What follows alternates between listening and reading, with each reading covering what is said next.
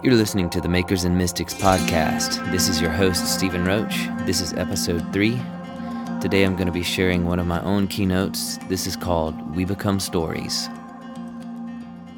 What I wanted to talk about is the importance of story and the importance of living out your story in collaboration with God. And I'm going to be sharing a lot from my own story, sort of as the premise for that line of thought. I journal a whole lot, and my entire journey, the story of my life, the story of God's life in me, is in these pages. The miracles that remind me of why I believe what I believe, the difficulties that made me say, "Where are you, God?" You know, the good, the bad, and the ugly, they're all on these pages. The process, the dirt of life is on these pages. And one thing that I do every year is in January, I take the first 3 weeks of the year and I set it apart and I fast and I pray and I seek the Lord for the upcoming year and I reflect on the past year. And I use my journal from the previous January as my roadmap for this January. And it's just been an incredible discipline that I've cultivated in my life, because I'll take that journal from the previous year and I'll look at all the prayers that I prayed.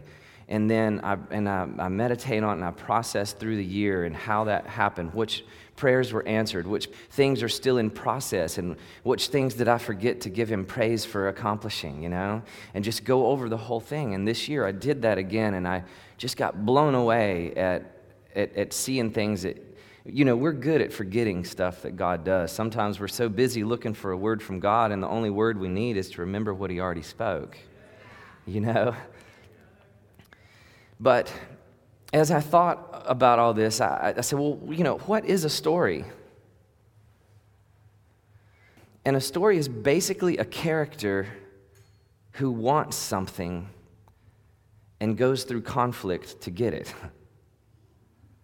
That's the crude material of any story. It's a character that wants something, that desires an outcome, that desires something, and then goes through conflict to get it. What's interesting is you and I, we're all becoming stories. And I'm gonna share more on that, but that's the one thing everybody in the Bible has in common, is that they all became stories. And 2,000, 4,000, however many years later, we're reading these printed words of their lives and finding hope and encouragement for our own. Last year was a very difficult year for me and for my wife in a lot of ways. It had wonderful things about it. It was a difficult year as well. And I felt like the Lord whispered to me and He said, "Stephen, your story is not composed of the things that happen to you. Your story is how you respond."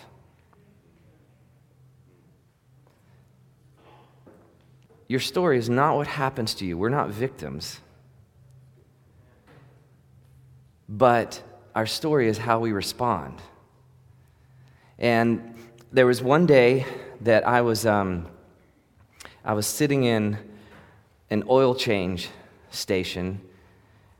I began reading this story. I love reading children's stories. Some of my main influences are Dorothy and Peter Pan and Alice in Wonderland, and these guys have led me to the Lord more than many things. But I'm reading this children's story called Wondla, and it's like a science fiction children's story, and the main character's name is Eva 9. And this character, Eva 9, is talking to somebody in this story. And she says, "The toil of this journey, our journey, is the map for those who will follow." And in that moment, the Spirit of God spoke to me through a little children's novel, science fiction novel, and my whole world broke open in the middle of this oil change place. The toil of this journey, our journey, is the roadmap for those who will follow. And I wrote this in my journal. I said, this simple phrase uttered from the lips of a young adult sci-fi fictional character may have altered the course and history of my life. It gave me a perspective that saved me from throwing it all away and quitting, and made me suddenly realize my dreams, my pursuits, my choices are not so much about personal fulfillment as they are about the story, the roadmap I leave to my children and those who I trek with. My decisions are their roadmap. This is both scary and motivating. And I began to think about it. We all become stories. And at the end of the day, it's the decisions that we've made, it's the roadmap that we leave behind that speaks beyond the length of our own lifetime.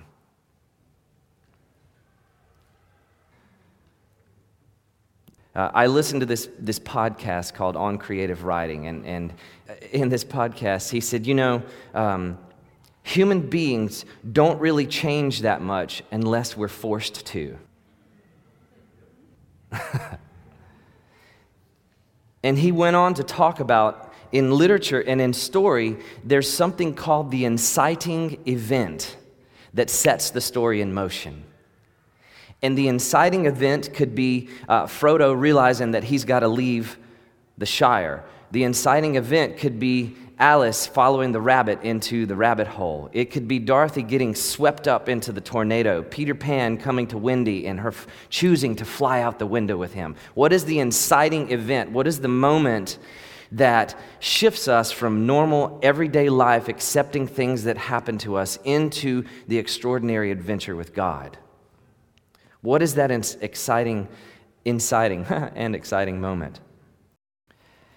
And I was like, wow, that's pretty interesting. And he begins to encourage us that we can create our own inciting events in our lives, and that there are moments where we can actually propel ourselves into action to change our lives and to see them to be more like we want them to be. And I began to think this, and I felt like the Lord shared this with me for you guys. Prayer is the place where we discover the plot line to the story of our lives. Prayer is the place where we discover the plot line to the story of our lives. Prayer is an intrinsically, amazingly creative place. And so what's interesting is this creative writing podcast, he began to endorse this book by Donald Miller. If you guys know who Donald Miller is, he wrote Blue Like Jazz and several other books. And I was shocked that this guy was endorsing a Christian book. And he basically said, you need to go out and get this book. And the book wrecked my world again. Let me read you something from Donald Miller. Here's the truth about telling stories with your life. It's going to sound like a great idea, and you're going to get excited about it, and then when it comes time to do the work, you're not going to want to do it. It's like that with writing books, and it's like that with life. People love to have lived a great story, but few people like the work it takes to make it happen. Joy cost pain. I thought that was profound.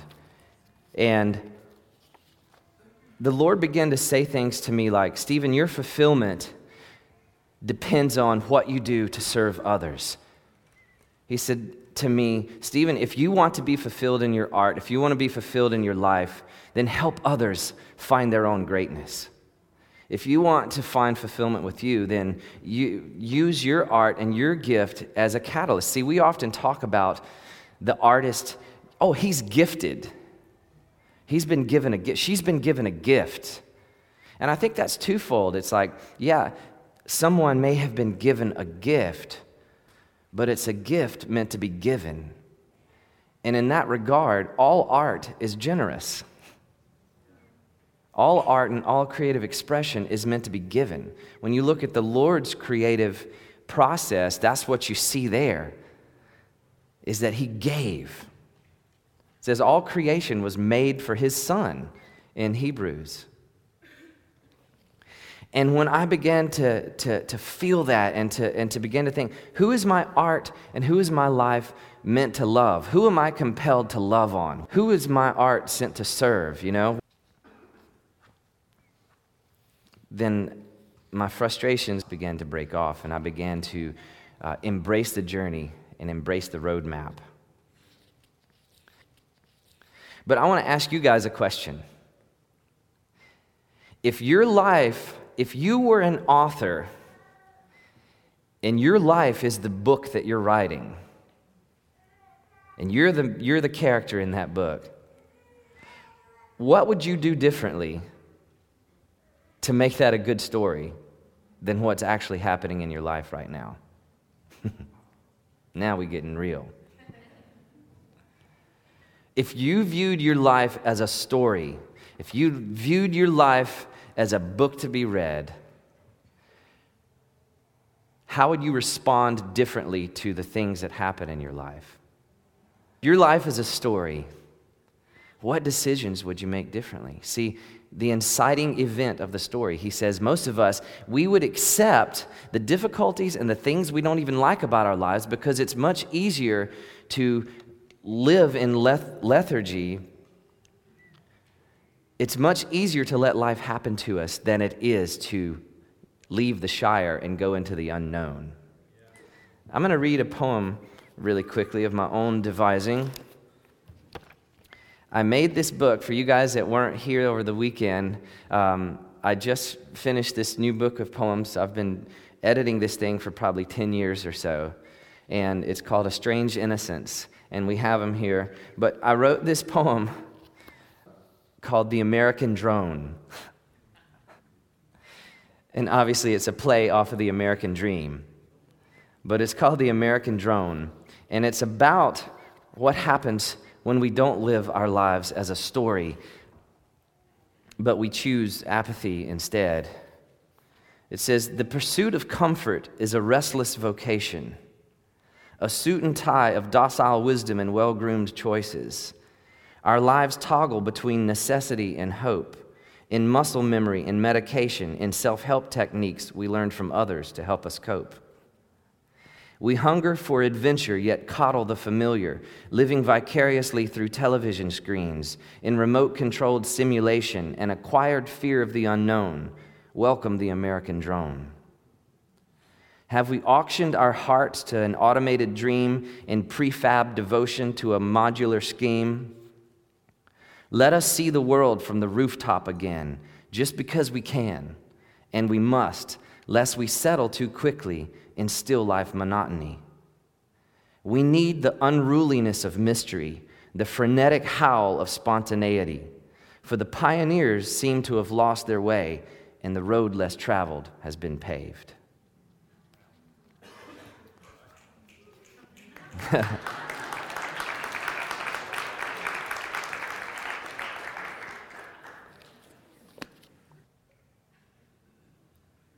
One of the beautiful things I love from the Bible is that at the end of the whole story in Revelation, Jesus says, we overcome by two things. We overcome by the blood of the Lamb and what? The word of our testimony. Isn't that fascinating? See, testimony is a word that we don't use much outside of Bible talk or court systems. But testimony is story. What's your story? What's your story? What is the story you're telling through your life? We talked about it over the weekend. Ephesians 2:10 says that we are God's poems, sent to do good works, sent to have an effect and influence in the world. So what is the poem? What is the parable that God is speaking through our lives? And I want to suggest, you're like, if our story is in a place of unresolved, or if you feel like the story is negative, I want to suggest that the story is not over. And even if your life is a 3-part epic saga, don't give up yet. It's always the darkest right before dawn. and he leads us forth in triumph, even if the seed falls to the ground and dies first.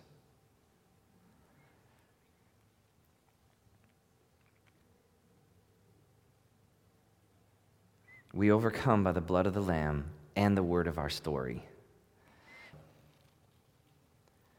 This one is for free and for fun, but fiction writers will all tell you this. Even if they start out with a preconceived idea of where their story is going to go, every fiction writer I've ever read says, I can't control my characters. My characters do things I did not set out for them to do.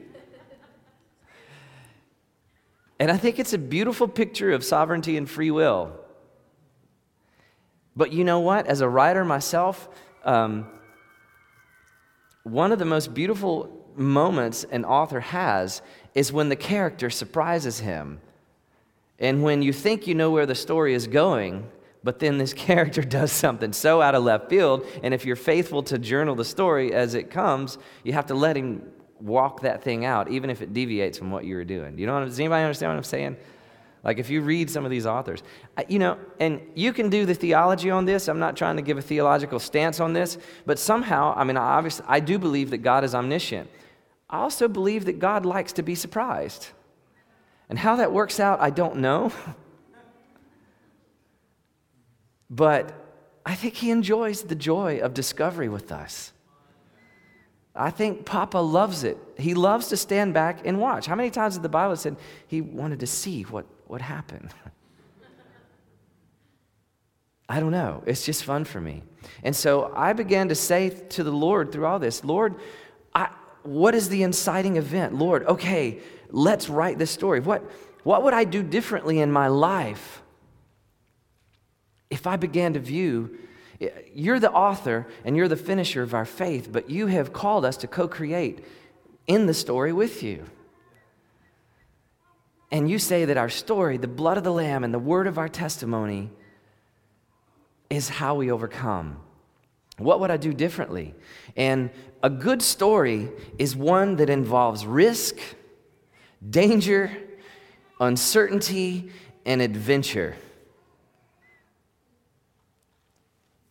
That's a good story.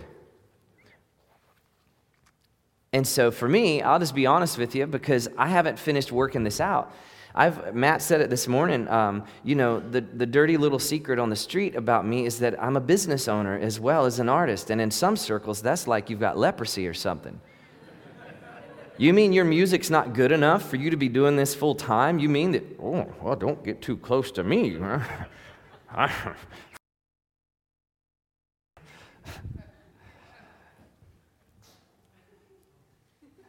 See, I had to face my fear with that thing, and I'm still facing my fears with that thing. I'm a window cleaner. I own a window cleaning business. I bought it 10 or so years ago, and I've had a love-hate relationship with this thing the whole time. The love part of it is I felt like I was sticking it to the man because I was like, finally, I've got a business that can pay my mortgage and support my family while I'm ministering in Australia, and I don't have to rely on the church to pay my bills. I can do what I'm called to do without a financial motivation. So that's the beauty of it. And I've done that for 10 years, but I'm at a point where I'm so tired of doing that. I'm so done with it. I just want to support my family from what I love doing fully. And the Lord brings money from that often, and he's blessed us so many times through that as well. But art is a labor of love, guys, and y'all know that. I'm preaching to the choir, but it's a labor of love.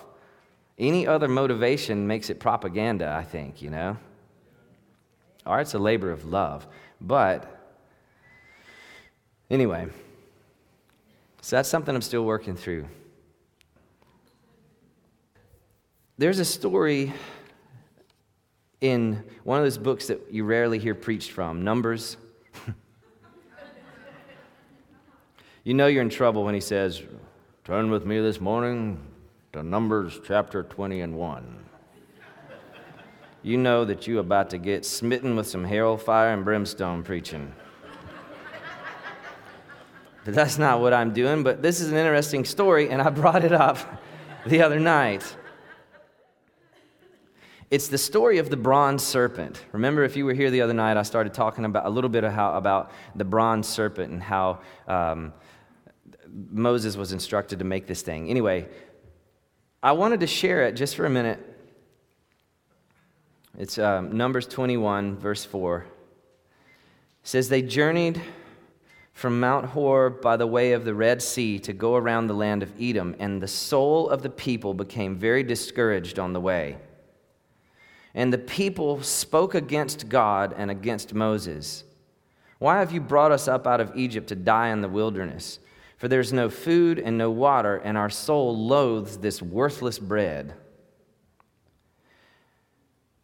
So the Lord sent fiery serpents among the people, and they bit the people, and many of the people of Israel died.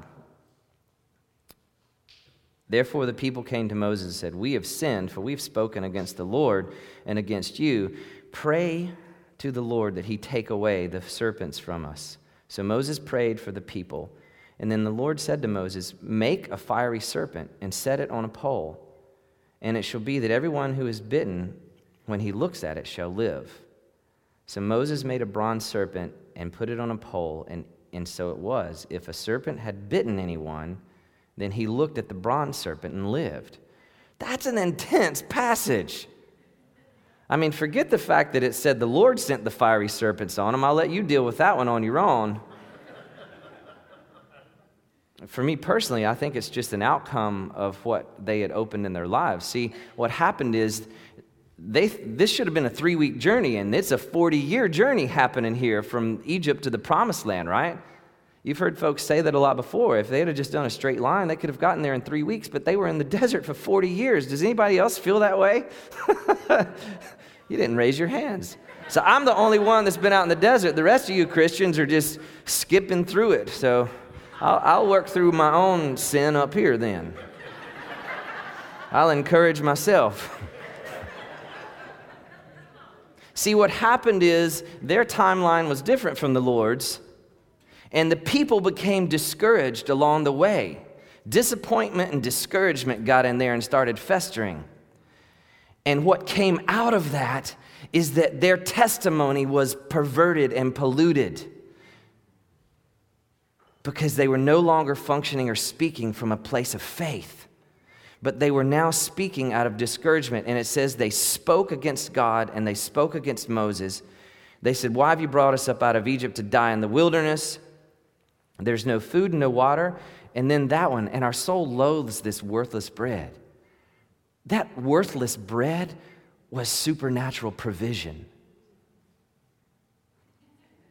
And so the result of their discouragement, the result of their speaking a negative testimony, speaking a negative faith. And see, look, I struggle with this because I'm not telling you we've got to tell the world that our lives are beautiful Christian lives and we never have any struggles and this is faith. I'm not saying that's our testimony, but what I am saying is that if you're in a place of unresolved, be in that place and be real about the place you're in, but also remember that he leads us forth in triumph from glory to glory, and that if the seed falls to the ground and dies before the resurrection life comes, be in that place, but don't put a period where God's putting a comma when you're writing your story. So the outcome of that mindset was that the enemy gained access to their lives. Discouragement, bad speaking, negative faith. Suddenly there's serpents in their midst. Suddenly people are being bitten. Suddenly people are dying. People are afraid. Fear gets in. Sickness came in. All this stuff came in. And let me say this too. Don't hear from what I'm saying that if you've said negative things or if you've been in that place that you're going to bring stuff on yourself. Please don't hear that. I am not suggesting that at all, okay? I want to nip that thing in the bud just in case somebody takes that wrong. I'm not saying, please hear me that. I'm not suggesting that. But what happened is the enemy got in there and they were full of fear, and they came to Moses in a repentant heart and they said, look, we recognize we have sinned. We've spoken against God and we've spoken against you. Please pray that the Lord would take these serpents away from us. So the Lord prayed for the people. And I love this. The Lord said to Moses, okay, I want you to make this sculpture. What do you want me to make the sculpture of, Lord? I want you to embody through this work of art a manifest physical depiction of their greatest fear. I want you to create a work of art that is the embodiment of everything they're afraid of. And so I made the point the other night, I thought it was awesome, that the Lord didn't tell him to make a bronze serpent. Moses chose bronze for his own medium to work in, and I just thought that was a cool picture of the collaborative process between us and God. He but that's not my point this morning. He made this picture, and what happened is this. When they stared those things in the face, he raised that serpent up on a pole, and when they stared that thing in the face, that disappointment, that discouragement, that unresolved thing, that thing in their lives that they couldn't control, that thing that didn't turn out the way that they thought it should, that when they stared that storyline in the face that wasn't working out the way they thought the story was supposed to work out, when they stared it in the face and at the same time repented and declared the goodness of God in the midst of that, healing happened. And the serpents were driven out of their story. When we can stand in the midst of our incompletion and say, I am complete in you. When we can stand in the midst of the unresolved and say, all things resolve in you. Then he begins to move. And you know what is so incredible about this passage right here? I love this. The very next verse says, and now the children of Israel moved on. And guess what the next thing happened was? In verse 16, from there they went to Beer. They went to a pub. No, just kidding. Which is the well where the Lord said to Moses, gather the people together and I will give them water. And then Israel sang this song, spring up, O well. All of you sing to it. Spring up, O well. They stared that fear in the face and then they moved on. And the next thing that happened is that they're singing, spring up, O well. They're prophesying to themselves in that moment. They're inspiring themselves. I love it what he said to Ezekiel. Ezekiel, prophesy to the breath. Inspire yourself. Ezekiel, prophesy to the breath. Live. They began to sing, spring up, O well. And this is cool. The next thing that happens is that in verse 20, it says they moved on to the top of Pisgah, which looks down on the wasteland. So here's the story I'm telling you. They got discouraged because the story wasn't working out the way they thought. The enemy gained access into their lives. They repented, and then they moved on. They began to sing in the midst of that place because their circumstance really didn't change that much, but they sang. And the next thing that happened is that they gained a heavenly perspective above the wasteland. Isn't that good? But I'm going to end with one other passage from Donald Miller's book. And the book is, I think it's called A Million Miles in 1,000 Days or something like that. It's a really cool book. The whole thing is about story and process and living our lives as a story. But I'm going to end with his words. It's like this when you live a story. The first part happens fast. You throw yourself into the narrative and you're finally out in the water. The shore is pushing off behind you and the trees are getting smaller. The distant shore doesn't seem so far, and you feel the resolution coming. The feeling of getting out of your boat and walking that distant beach. You think the thing is going to happen fast, that you'll paddle for a bit and arrive on the other side by lunch. But the truth is, it isn't going to be over soon. The reward you get from a story is always less than you thought it would be, and the work is harder than you imagined. The point of the story is never about the ending. Remember, it's about your character getting molded in the hard work of the middle. At some point, the shore behind you stops getting smaller, and you paddle and wonder why the same strokes that used to move you now only rock the boat. The shore you left is just as distant, and there's no going back. There is only the decision to paddle in place or stop, slide out of the hatch, and sink into the sea. Maybe there's another story at the bottom of the sea. Maybe you don't have to be in this story anymore. This is when most people give up on their stories. They get in the middle and discover it was harder than they thought. They can't see the distant shore anymore, and they wonder if their paddling is moving them forward. None of the trees behind them are getting smaller, and none of the trees ahead are getting bigger. They take it out on their spouses and go looking for an easier story. It's like this with every crossing and with nearly every story too. You paddle until you no longer believe you can go any farther. And then suddenly, well after you thought it would happen, the other shore starts to grow. And it grows fast. The trees get taller, and you can make out the crags and the cliffs, and then the shore reaches out to you to welcome you home, almost putting your boat onto the sand. So I just want to encourage you, fearlessly write your story with God. Let your life be the art you leave behind as the legacy for your children. And in the middle of it, when the shore is still small and you don't seem like you're going anywhere, or when discouragement is hit, let's just remember that He leads us forth in triumph from glory to glory, and that it's the blood of the Lamb and the word of our testimony that brings freedom and life to the culture and the world around us.